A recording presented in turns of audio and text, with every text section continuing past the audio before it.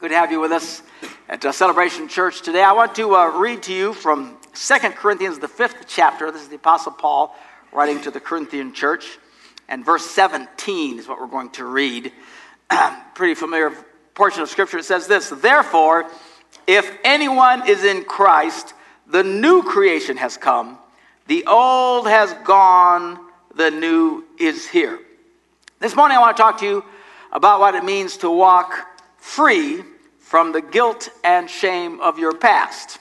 But before we want to do that, I want to establish the fact that there needs to be some guilt and shame to walk away from. We live in a culture today that never wants anybody to feel bad about anything.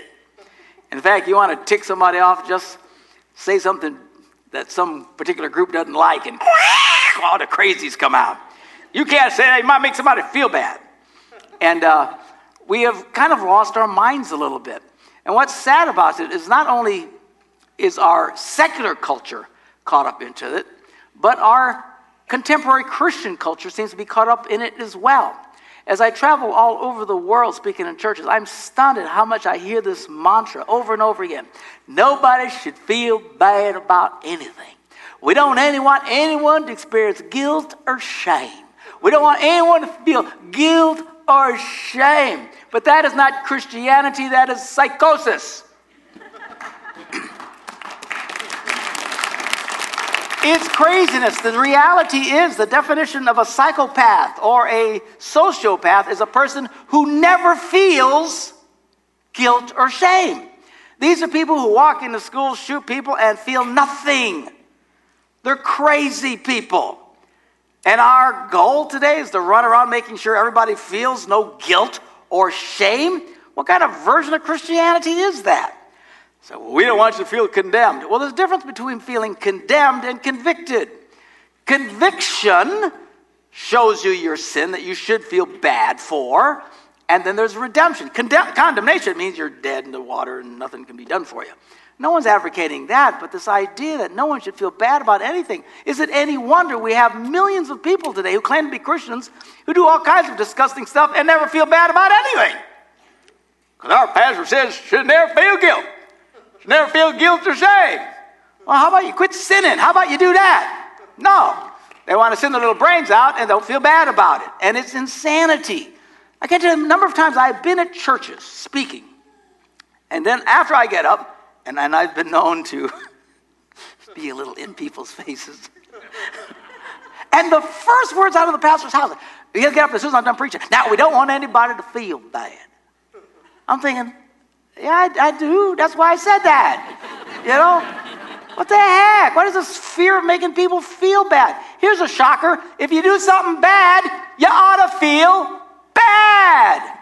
Our goal is to create disciples of Christ, not a bunch of psychopaths who run around who never feel guilt or shame for anything.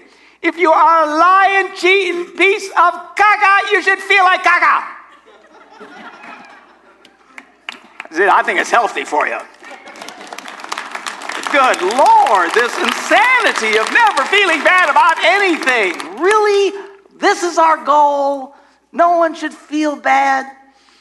I was reading from a website last night, and it's called realtruth.org. They were writing about this problem of the removal of all guilt and shame now. Again, it's the very thing I hear preachers talking about, especially these feel-good preachers on TV. You know, God loves you just the way you are.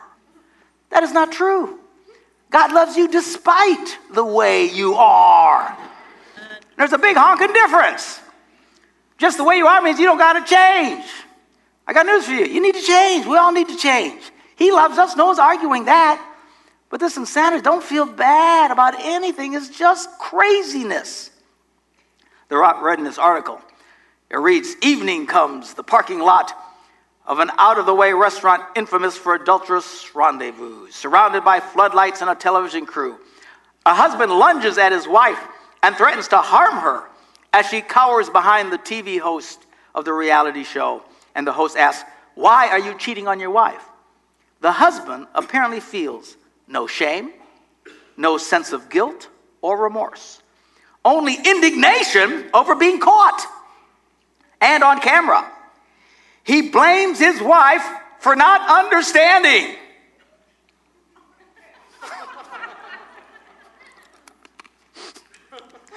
I have a funny feeling the redhead would not understand.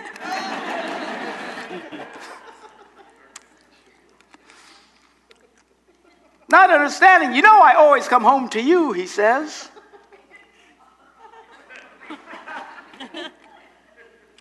We read about the nursing home where loved ones rarely visit, and the caregivers taunt, slap, shake, push, punch, beat, and spit on elderly residents suffering from Alzheimer's disease and dementia. And these caregivers apparently feel no sense of guilt or shame. Oh, isn't that wonderful? Teachers, convinced they've fallen in love, prey upon students for sexual encounters, stealing their innocence, in effect sentencing young minds to a lifetime of mental and emotional anguish. And you listen to these people on TV and they feel no sense of guilt or shame. We didn't do anything wrong. We were in love. The Wall Street con artist who swindles family, friends, and colleagues out of untold millions of dollars, destroying them financially. And we watch in amazement as the guy's in court and he exhibits no sense of remorse at all, because he doesn't feel any guilt or shame. We have teens and preteens who see nothing wrong today about sexting, sending risque, even nude digital images of themselves to their peers. It's going to be out there forever. They feel no guilt or shame. We read about the paranoid and delusional dictator strikes fear in the international community as he test fires a costly state-of-the-art weapon, the price which could have fed millions of his starving citizens and prevented needless deaths. But he doesn't care. Feels no guilt, no shame. Who's this psycho Korean guy? Jung Yong Il Shin Yong, or whatever his name is. Did you read this recently? He sentenced his uncle to death. They're talking about not getting along with the family. But did you read how he killed him? A week later, he fed him to dogs live and stood there and watched them, laughing. These are psychopaths. They feel no guilt, no shame. Is this our call as Christians, people of Christ, to go and have nobody feel bad about stuff? For heaven's sakes, if you do something, you should feel bad. If you do something bad, that is. Not something. Make sure I get that straight. Now, having said all of that, this message is about walking free from your guilt and your shame. But I believe there needs to be something to walk free from. Ephesians, the first chapter, verse 7 says this: in him we have redemption through his blood, the forgiveness of sins, in accordance to the riches of God's grace. This is what he's talking about when he says, anyone who is in Christ is a new creation. The old has passed, the new has come. What I want to talk about is the struggle that so many people have, that they constantly are wrestling with their past. And their past is always sucking the life out of them. The guilt of what they did back here. The decisions they made back here. I shouldn't have married this idiot. I should have married the other idiot. Something haunting them. And they can never move forward. And they're constantly being drugged down in the tar pit of despair. Because they're constantly, and they don't realize that in Christ, the good news is now you can be free from all of that. Free at last, free at last. Thank God Almighty I'm free at last. Because of the blood of Jesus Christ that washes me from sin. And here's the thing. You can't fix it. By thinking about it and pondering it and trying to understand it does nothing but bring depression on you.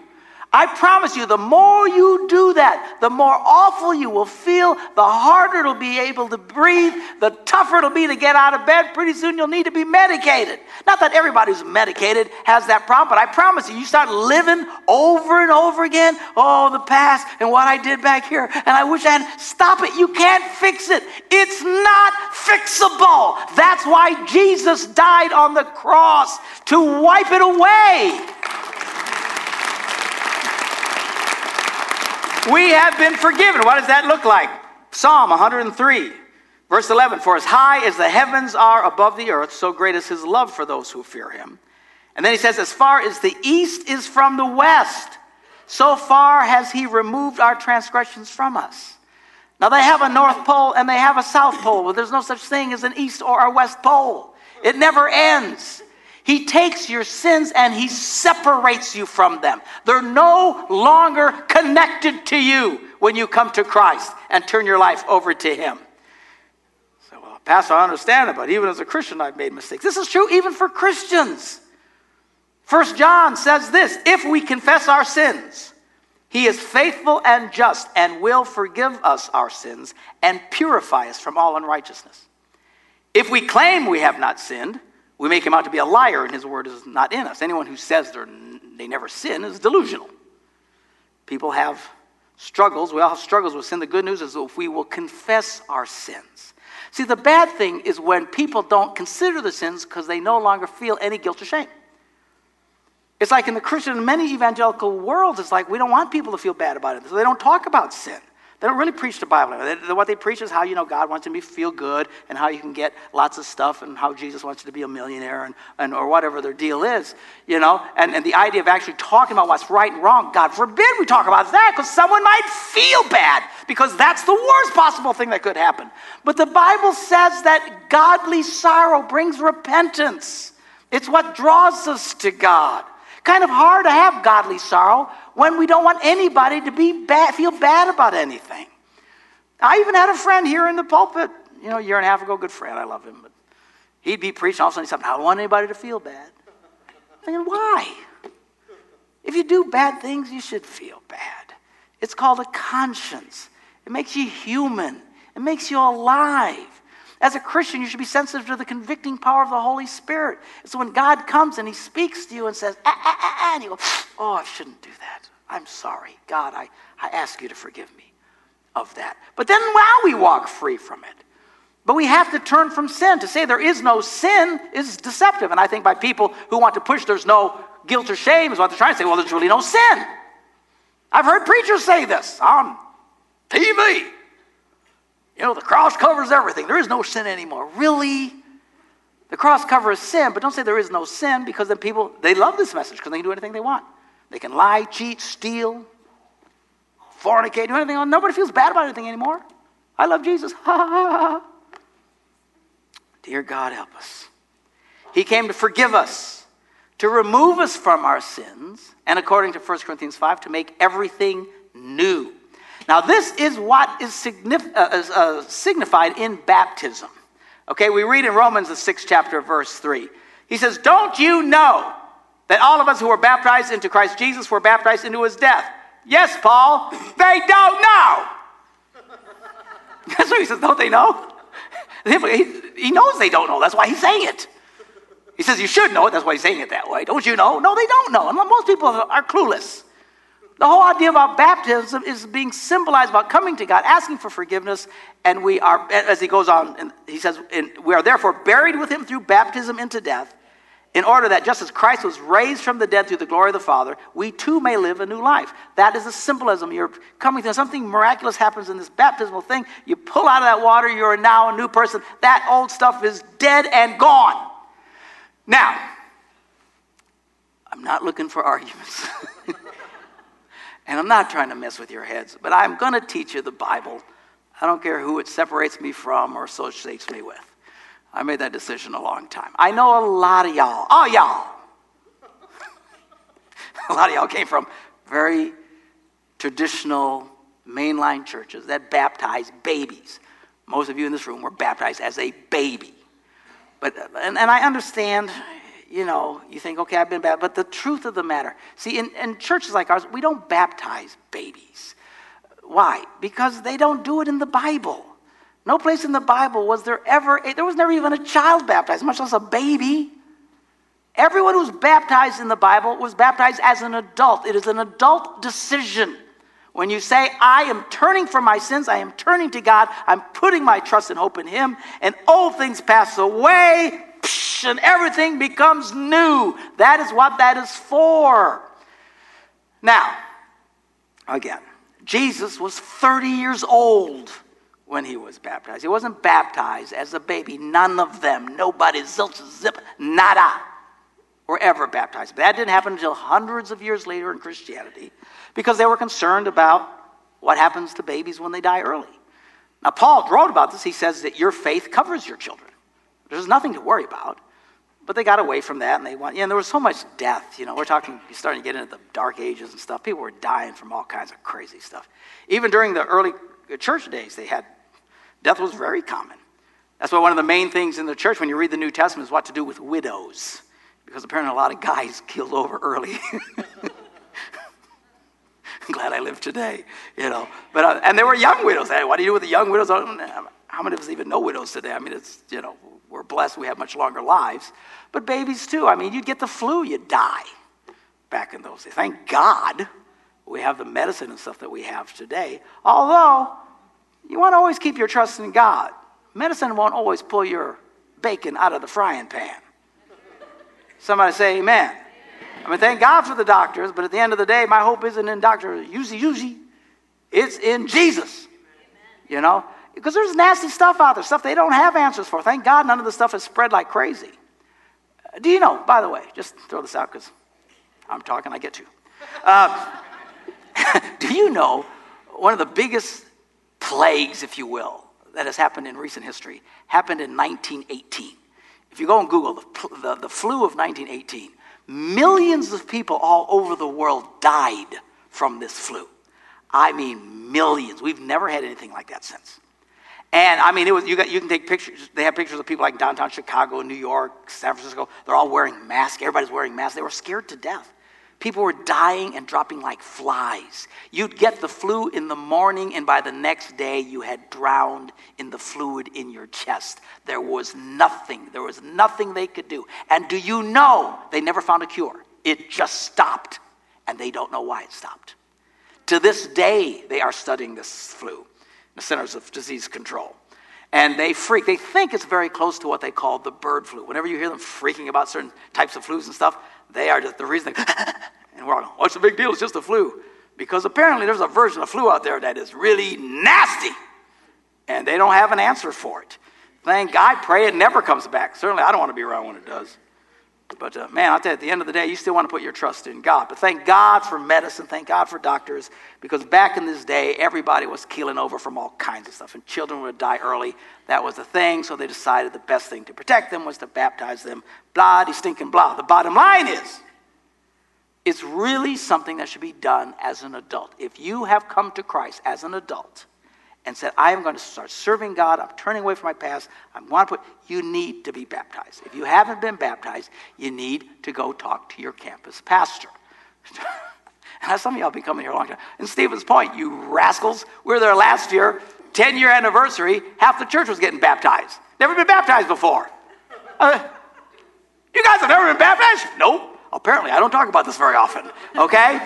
Well, once every 10 years or so, I guess I should bring it up. But you really should. If you come to Christ in faith, you need to get baptized and have this wonderful blessing and really signify this thing that you are buried and now you come out. That past you is dead. You need to understand it's dead and gone. Your sins, your guilt, your past is no longer associated with you.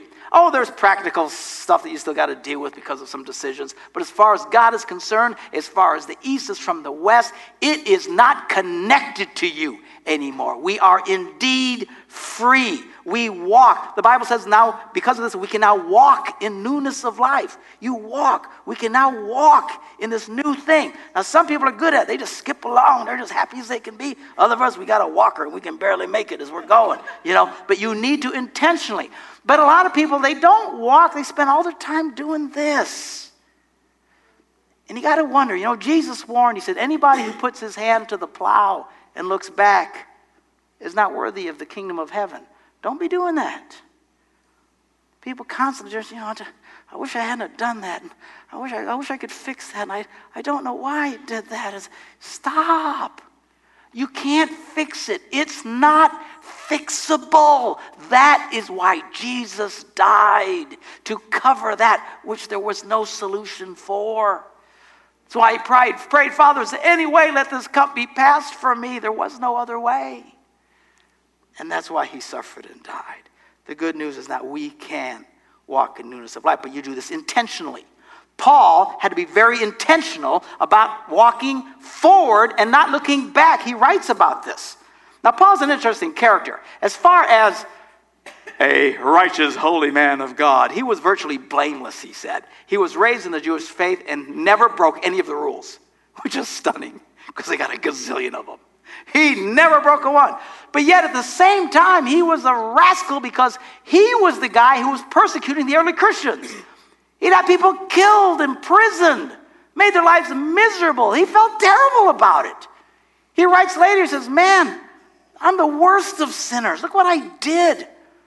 And as awful as some of y'all sitting here are, I don't think any of you killed anybody. I said, I don't think you did. I don't want to know. But it'd be harder to hug you later. But here's a guy who killed people. He's writing most of the New Testament. See, how is that possible? Because God separated him from that stuff. He was now new. He writes in Philippians, the 3rd chapter, he says, not that I've already obtained all of this, talking this righteousness, or have already arrived at my goal, but I press on to take hold of that for which Christ Jesus took hold of me. Brothers and sisters, I do not consider myself yet to have taken hold of it. He says, I still haven't gotten there. Can anybody relate to that? Anybody still struggling with stuff? I still have issues. As hard as that is to imagine. Don't say anything, Debbie. I have issues. There's things that I still struggle with, and it makes me crazy, and I feel bad. Thank God, because I'm listening to the convicting power of the Holy Spirit, and I turn from it. I ask God to forgive me, and I move on, but I still have issues. Paul said, I still got issues. Holy cow, if he got issues, what hope is there for us? Well, there's hope because in Christ, old things pass and all things become new. He says, there's one thing I do. Forgetting what is behind and straining forward to what is ahead. It is an intentional thing you have to do. I am forgetting. You say, well, I can't forget. Well, it's not about, just stop. You quit looking back. You quit bringing it up. Quit living back there. I'm telling you, it will suck the life out of you. You will live your life in fear and in tears and in depression if you constantly are trying to rehearse your past and how could have I done it differently. Again, you cannot fix it. It is unfixable. Thank God he forgives us. You say, but Pastor, why would he forgive us? I don't know. I really don't. I told Randy as I was driving over here, I says, if I were God, I'd kill us all.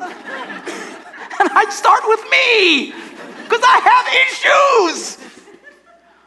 But somehow he loves us and he's willing to take all the garbage you have done and the mean, nasty, and the horrible decisions you have made and separate you from that. Wow, that is amazing. And now we walk free from guilt and shame. Not because there was no sin, but because of, in the midst of our sin, despite of our sin, when we confess it, he's faithful and just to cleanse us of our sins. Revelation is the 21st chapter. It's the last book in the Bible. And he's talking about, the end times and all the nasty stuff that's still coming. I hope I'm gone before it shows up. But finally, it all comes to an end. Judgment day has come and passed. And then he starts talking about what heaven's going to be like. Verse 1. He says, "Then I saw a new heaven and a new earth.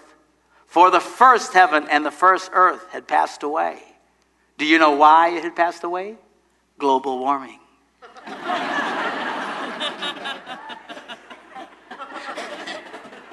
It's true.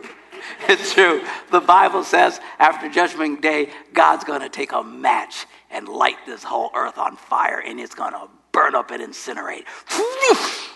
So yes, global warming is coming. And ain't nothing Al Gore can do about it, I'm telling you right now. So the first earth had passed away, and he says, "I saw the holy city, the new Jerusalem, coming down out of heaven from God, prepared as a bride beautifully dressed for her husband. And I heard a loud voice from the throne say, 'Look, God's dwelling place is now among the people, and he will dwell with them. They will be his people, and God himself will be with them and be their God. He will wipe every tear from their eyes. There will be no more death, or mourning, or crying, or pain.'" Hallelujah. But, people say, sometimes you talk to non-Christians and say, "Well, I just think heaven's here on earth." Really? Sucks to be you. Because here there is crying and pain and all this, but when we get there, there will be no more of that.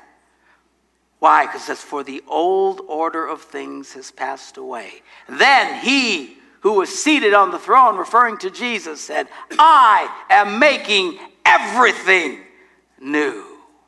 That's what he does. He does. And the beauty is we can be part of that. How and why? Oh, I know how. It's through the blood of Jesus. Why? I'll never understand. As for all of heaven, we're all going to be going, "Why are we here?" Because I had issues. But because he makes everything new. So, Pastor, that's talking about heaven. Well, you just prayed a prayer. He says, "Father, let your will be done on earth as it is in." And in heaven there is no guilt, there is no fear, there is no shame. For the old has passed away and the new has come. And that is what we celebrate as believers. Hallelujah. The fundamental message of Christianity is this: if we will put our faith in him, he forgives our past, makes everything new. He removes our sin. The answer is not to delude ourselves into thinking there is no right or wrong in an effort not to make people feel bad. That is absurd, that is insane, that is psychosis. But if we're willing to confess our sins, he's faithful and just to forgive us of our sins and to make everything new. Let's pray. Father, we thank you for the truth of your word. Lord, I can only speak it. Your Holy Spirit has to make it real in people's hearts. And I pray for people who are listening to my words right now, that they would begin to understand the glorious message of Christianity, that in Christ, everything becomes new. Help us not to live in a delusional world where we think there is no sin. There's nothing wrong with what I'm doing. God, help people to see when they do wrong, that it is wrong. And help us to be willing to turn from that and come to you and allow you to make all things new. For this is what we pray for your glory and the advancement of your kingdom in Jesus' name. Everybody said, amen. Amen.